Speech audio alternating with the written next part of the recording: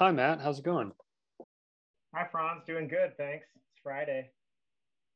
Friday indeed. A glorious one at that. Today, we are very excited to welcome on the show Margot Brandenburg. Margot has spent the last 2 decades working at the intersection of philanthropy, capital markets, and environmental justice. She's currently a senior program officer at the Ford Foundation, where she focuses on strengthening capital markets in relation to impact investment.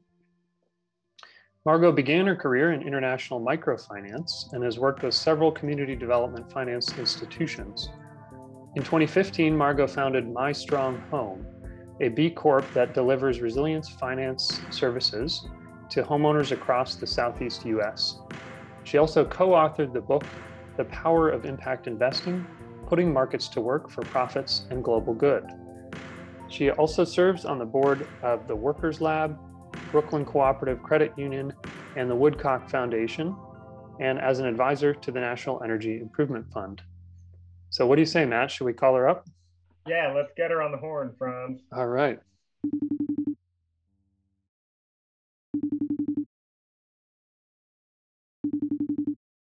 Hi, Margot. Hello, this is she. Hi. Great to have you on. This is Franz and Matt with Raise Green. Hi, Franz. Hi, Matt. How are Hey, you? Margo. Doing wonderfully. We just read off your bio and we're super excited to talk to you. Raise Green, as you know, is squarely in the impact investment space, but we are doing so in the realm of impact and retail investment using crowdfunding. And one of the things that we are fascinated by and that got us super excited about connecting with you is your authorship in the space, your thought leadership with having written The Power of Impact Investing: Putting Markets to Work for Profit and Global Good, and also your role in the institutional space. And one of our first questions we wanted to connect with you on is, from your standpoint, what is the role of institutional investors into climate change? Because climate action is increasingly more and more pressing.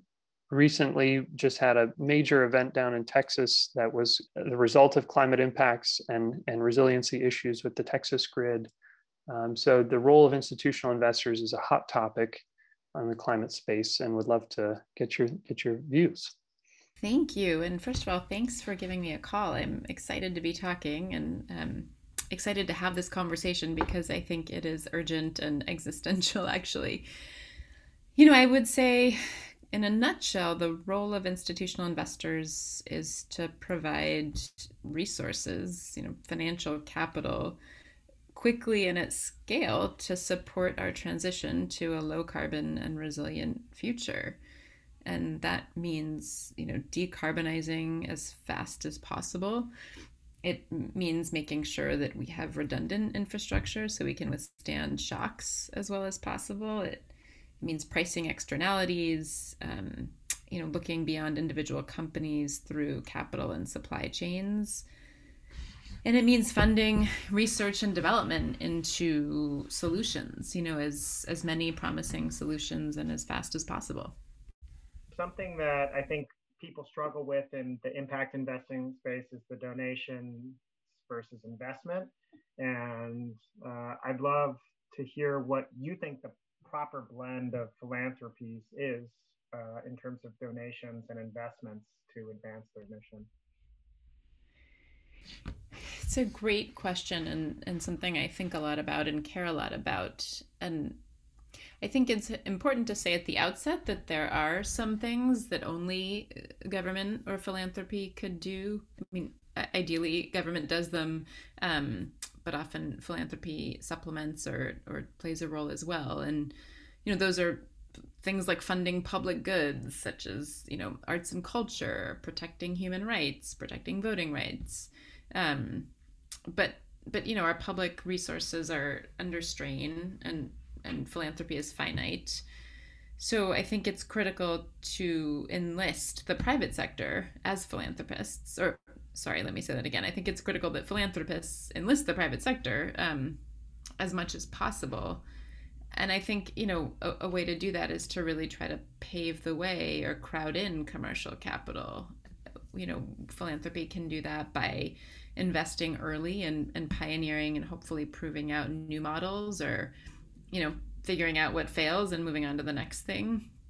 We can de-risk investment structures through guarantees or through first loss positions, or more mezzanine finance. We can advocate for enabling policy and regulation to make sure that there's a level playing field, for companies and projects that do this well.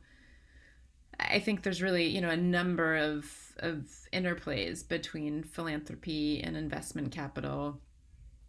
And I just want to add that foundations like the Ford Foundation, like other foundations, are not just grant makers. They themselves are also investors. So, we talk a lot about the 5% of a foundation's assets that are granted in the form of philanthropy, but historically have spoken much less about the 95% of its assets that are, being deployed in its investment portfolio. And so Ford, for example, has allocated $1 billion of our endowment toward investments that advance our mission. And, we think that that's a great additional tool in the toolkit, to round out what we do on the program side, to try and, tackle our most urgent and pressing problems.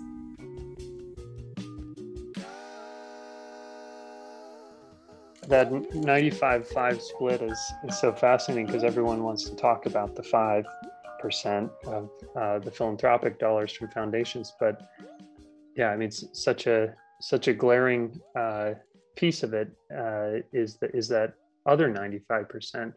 One of the things you talk about in your book is this continuum that impact investing kind of sits on between pure kind of concessional almost, philanthropy on the one end of full-on donations, moving through to concessional and into kind of SRI investing with a profit motive at the forefront. And we experience that a lot as well in our work, that even a lot of folks who say we're impact investors put returns first. So we call them returns first impact investors, and impact as an afterthought if it's convenient, more or less. And I'm curious, as your experience along that continuum, and moving from being a founder into being a major player in the philanthropic world, and then even kind of what is the proper role of the private sector writ large versus charities and versus the government, because now, thankfully, we're in a position where the new U.S. administration has come in and decided that climate change and clean energy investment are a top priority.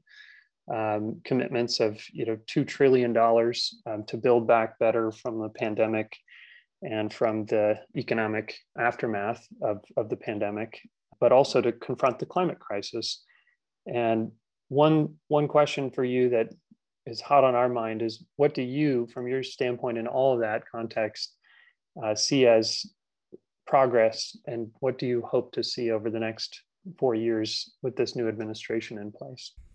Thanks. It's a great question, and I'm optimistic, given the new administration in the United States, that we're going to see a lot of progress over the next 4 years. You mentioned a question around what the role of the private sector is, and I think when its best self, innovation and resource mobilization and moving quickly and nimbly are all comparative advantages, or at least things the private sector can do particularly well. And, as I took my mom to get her second COVID vaccine last week, I owe not a small debt of gratitude to Moderna in this case, the vaccine manufacturer, that received a lot of funding and enabling, policies from the government. So it didn't do it in a vacuum. But I think that leadership and that urgency and that, innovation are are really fantastic assets that the private sector can bring to the table. And they're things that are really needed in the climate crisis, right? That same urgency, resources at scale, the innovation, those are all things that I think, with a proper enabling environment in Washington and in the States and globally, companies and investors can help deliver on. And I've been encouraged to see, even before the change in Washington, that big companies, more companies were making commitments to go to net zero. They're sometimes moving up those commitments and including their supply chain or their scope 3 emissions in those commitments. And I hope and I expect that we'll see a steady drumbeat of ever more and greater and more ambitious commitments. I think in terms of the role more regulation than policy can play, but I hope that we'll see a push on non-financial disclosure, right? And really a requirement that companies quantify their negative externalities and that start reporting on their material ESG impacts, which then allows that data to get aggregated and benchmarked and factored into investment allocation decisions in a kind of consistent, comparable way. And that's kind of wonky, and I think it's a means, not an end. But it is something where, for example, Europe has been much further ahead than the US, and I hope that the US will catch up over the next couple of years, or hopefully sooner. And, I'm really hopeful that we'll see major policy changes, like a price on carbon, things that really internalize, what have been these negative externalities, that help align markets with where, we as a species and a planet need to be, and that, generate revenue, which is also critically in demand at the moment and for the foreseeable future. Absolutely. And it seems like many companies and countries are upping their commitments. And what I've noticed is it seems that these commitments are having trouble finding places to go. It seems like there's a block, not on the capital side at this point, but in the sources to receive that capital. And that's part of the work that we do at Raise Green, which is finding small projects for people to invest in. We have our own little recipe for due diligence, but I'd love your thoughts on what due diligence do you think is required at a hyper local project scale?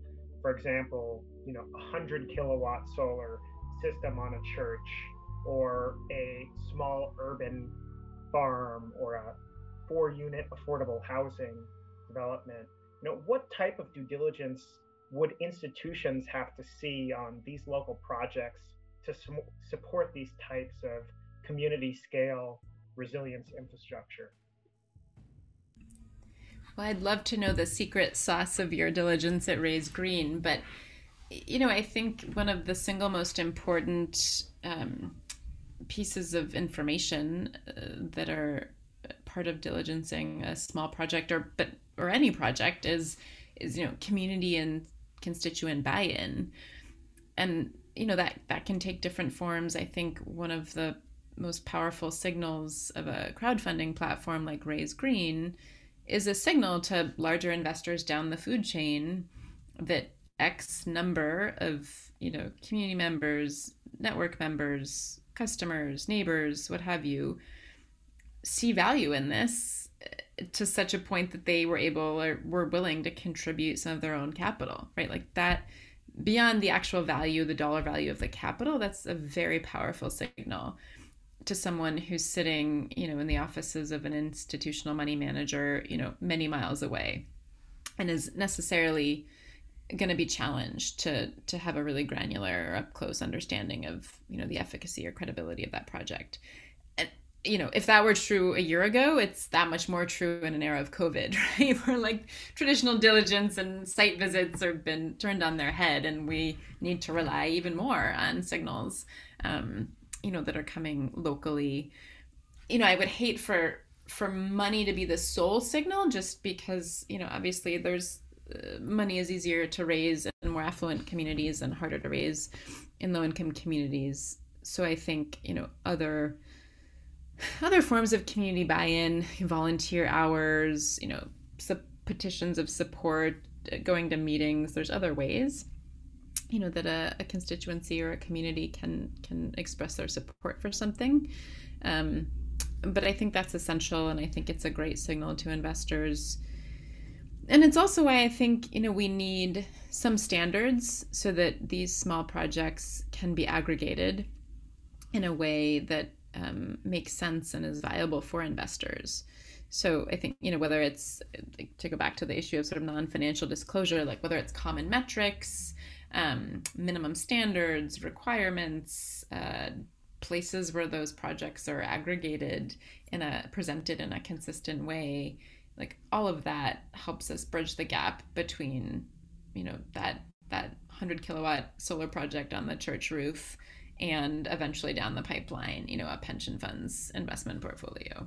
Couldn't agree more. I mean, I think the thing that we see more than anything across the different types of impact investment shops, both venture, family office, philanthropic, is that there's such a wide variability in the metrics, or rather the quantified side of what is considered impactful, and how it's impactful. And I think, like you said, that has been, I think, a big barrier for those seeking capital to figure out how best to present the opportunities, and some degree of standardization or common metrics aggregation across offerings is a key there. But I'm also curious kind of what the Ford Foundation's metrics are for tracking impact, and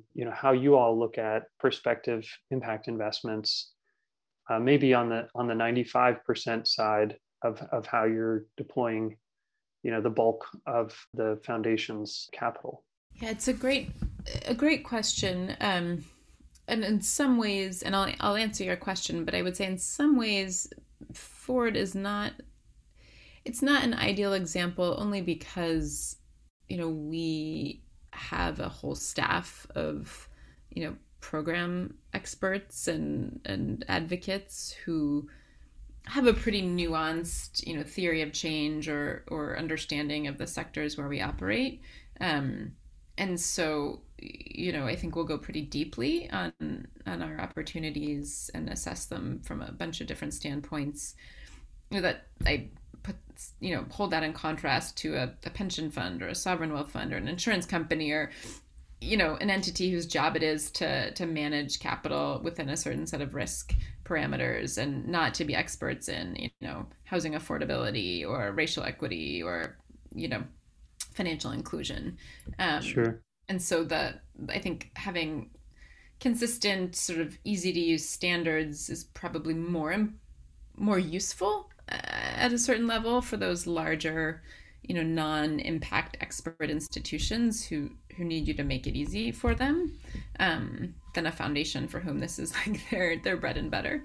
But that being said, we also want to make sure our investments are held to a high standard. And for Ford, we have 4 primary strategies that govern how we invest our endowment mission investment capital. One is affordable housing, another is financial inclusion, a third is quality jobs, and a fourth is racial and gender equity. And so within each of those strategies, we would look, not surprisingly, at different metrics, and, have probably enough exposure to each of those 4 strategies to have some useful benchmarks. And we look at things not just the sort of outcome numbers or the quantifiable numbers, but, we look at more qualitative factors of how integral impacts are to, a firm's strategy, and try to develop not just a quantitative but a qualitative perspective on how deep and how integral the impacts are to that investor. Yeah, it's I, I'm a data nerd, and what I found, is that ultimately, every single shop is doing their own custom set of bespoke metrics that are all derived and manipulated from each other and adding their own. And I really do appreciate you flagging the need for standardization. I think the SEC is taking some encouraging steps forward in that direction, because I do think there's a lot of, not snake oil in the impact world, but it's hard to quantify uh, how much better you make someone's life, right?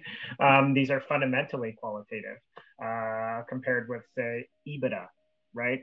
So ultimately, my fear, in a sense, is one, do is the lack of standardization in metrics delaying action we know we have to do, right?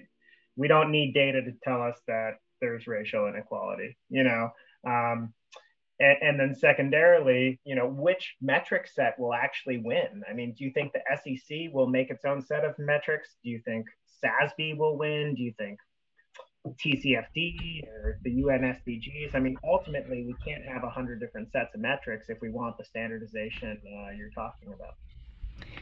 Oh gosh, I really think that's the $1 million or $1 trillion question at the moment. And we support a lot of the organizations that you mentioned.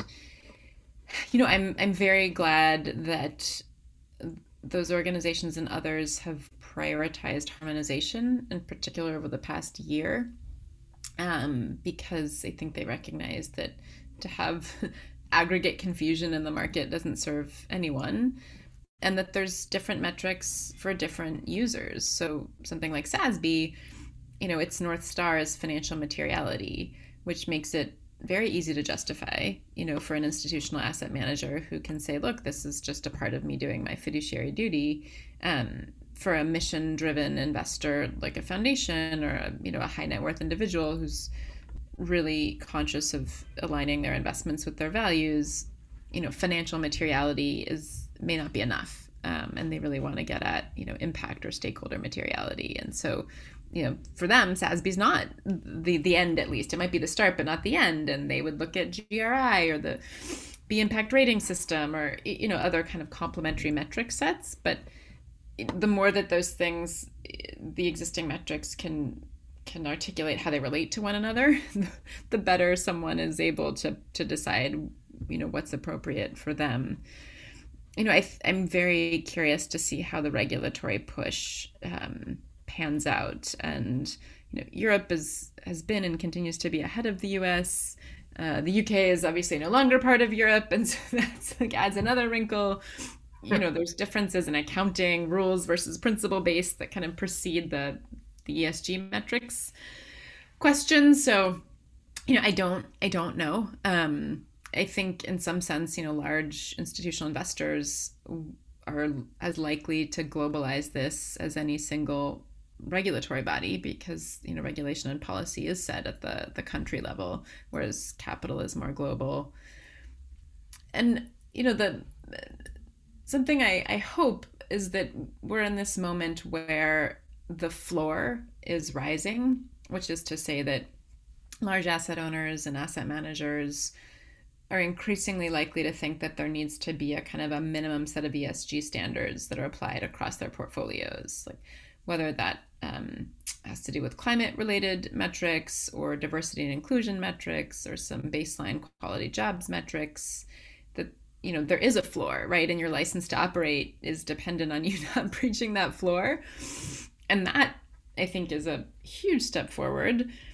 But that's not the ceiling, right? And impact investing has been the ceiling. It's been that leading edge. And so my hope is that as that floor meaningfully rises, that doesn't inadvertently constrain the ceiling, right? That there's some number at the vanguard who continue to kind of push the frontier in what's possible. And when it comes to metrics, that's just another reason why the different disclosure terms and management systems, I think, need to be really clear about where they sit in the ecosystem, right? Because the set of metrics that a large pension fund uses across the board, or a very large private equity fund uses across the board, are not going to be the same as what it uses in its dedicated impact fund, or they shouldn't be the same, frankly, right? Like that impact fund should be setting a higher bar for itself. But everyone on some level talks about it as metrics, which definitely creates some confusion. So I hope we're at the point where there's enough conversation that we start to get crisper and more concise about, what we mean and what we need and kind of where in that ecosystem we're playing. Yeah, so well put. And the analogy, I think, of the floor rising up is such a good one, and that then also hopefully the ceiling rises as well, or at least doesn't we doesn't realize fall. we're standing outside and just There is no ceiling. Sky's the limit. Guys, I was just gonna say that. It's true. Well, Margot, thank you so much for chatting with us. It's really been delightful to hear your insights. Thank you so much for making the time to speak to me. I enjoyed the conversation.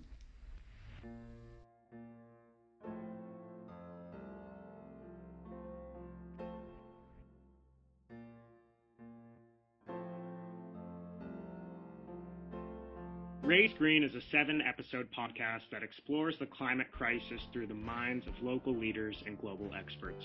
These short, accessible conversations share new ways of working together via personal stories about creating a healthy, just, and sustainable future. As economic disparity, environmental degradation, and social injustices continue emerging as the defining issues of the 21st century, we need solutions that scale faster than the pace of the problems. These conversations ask how.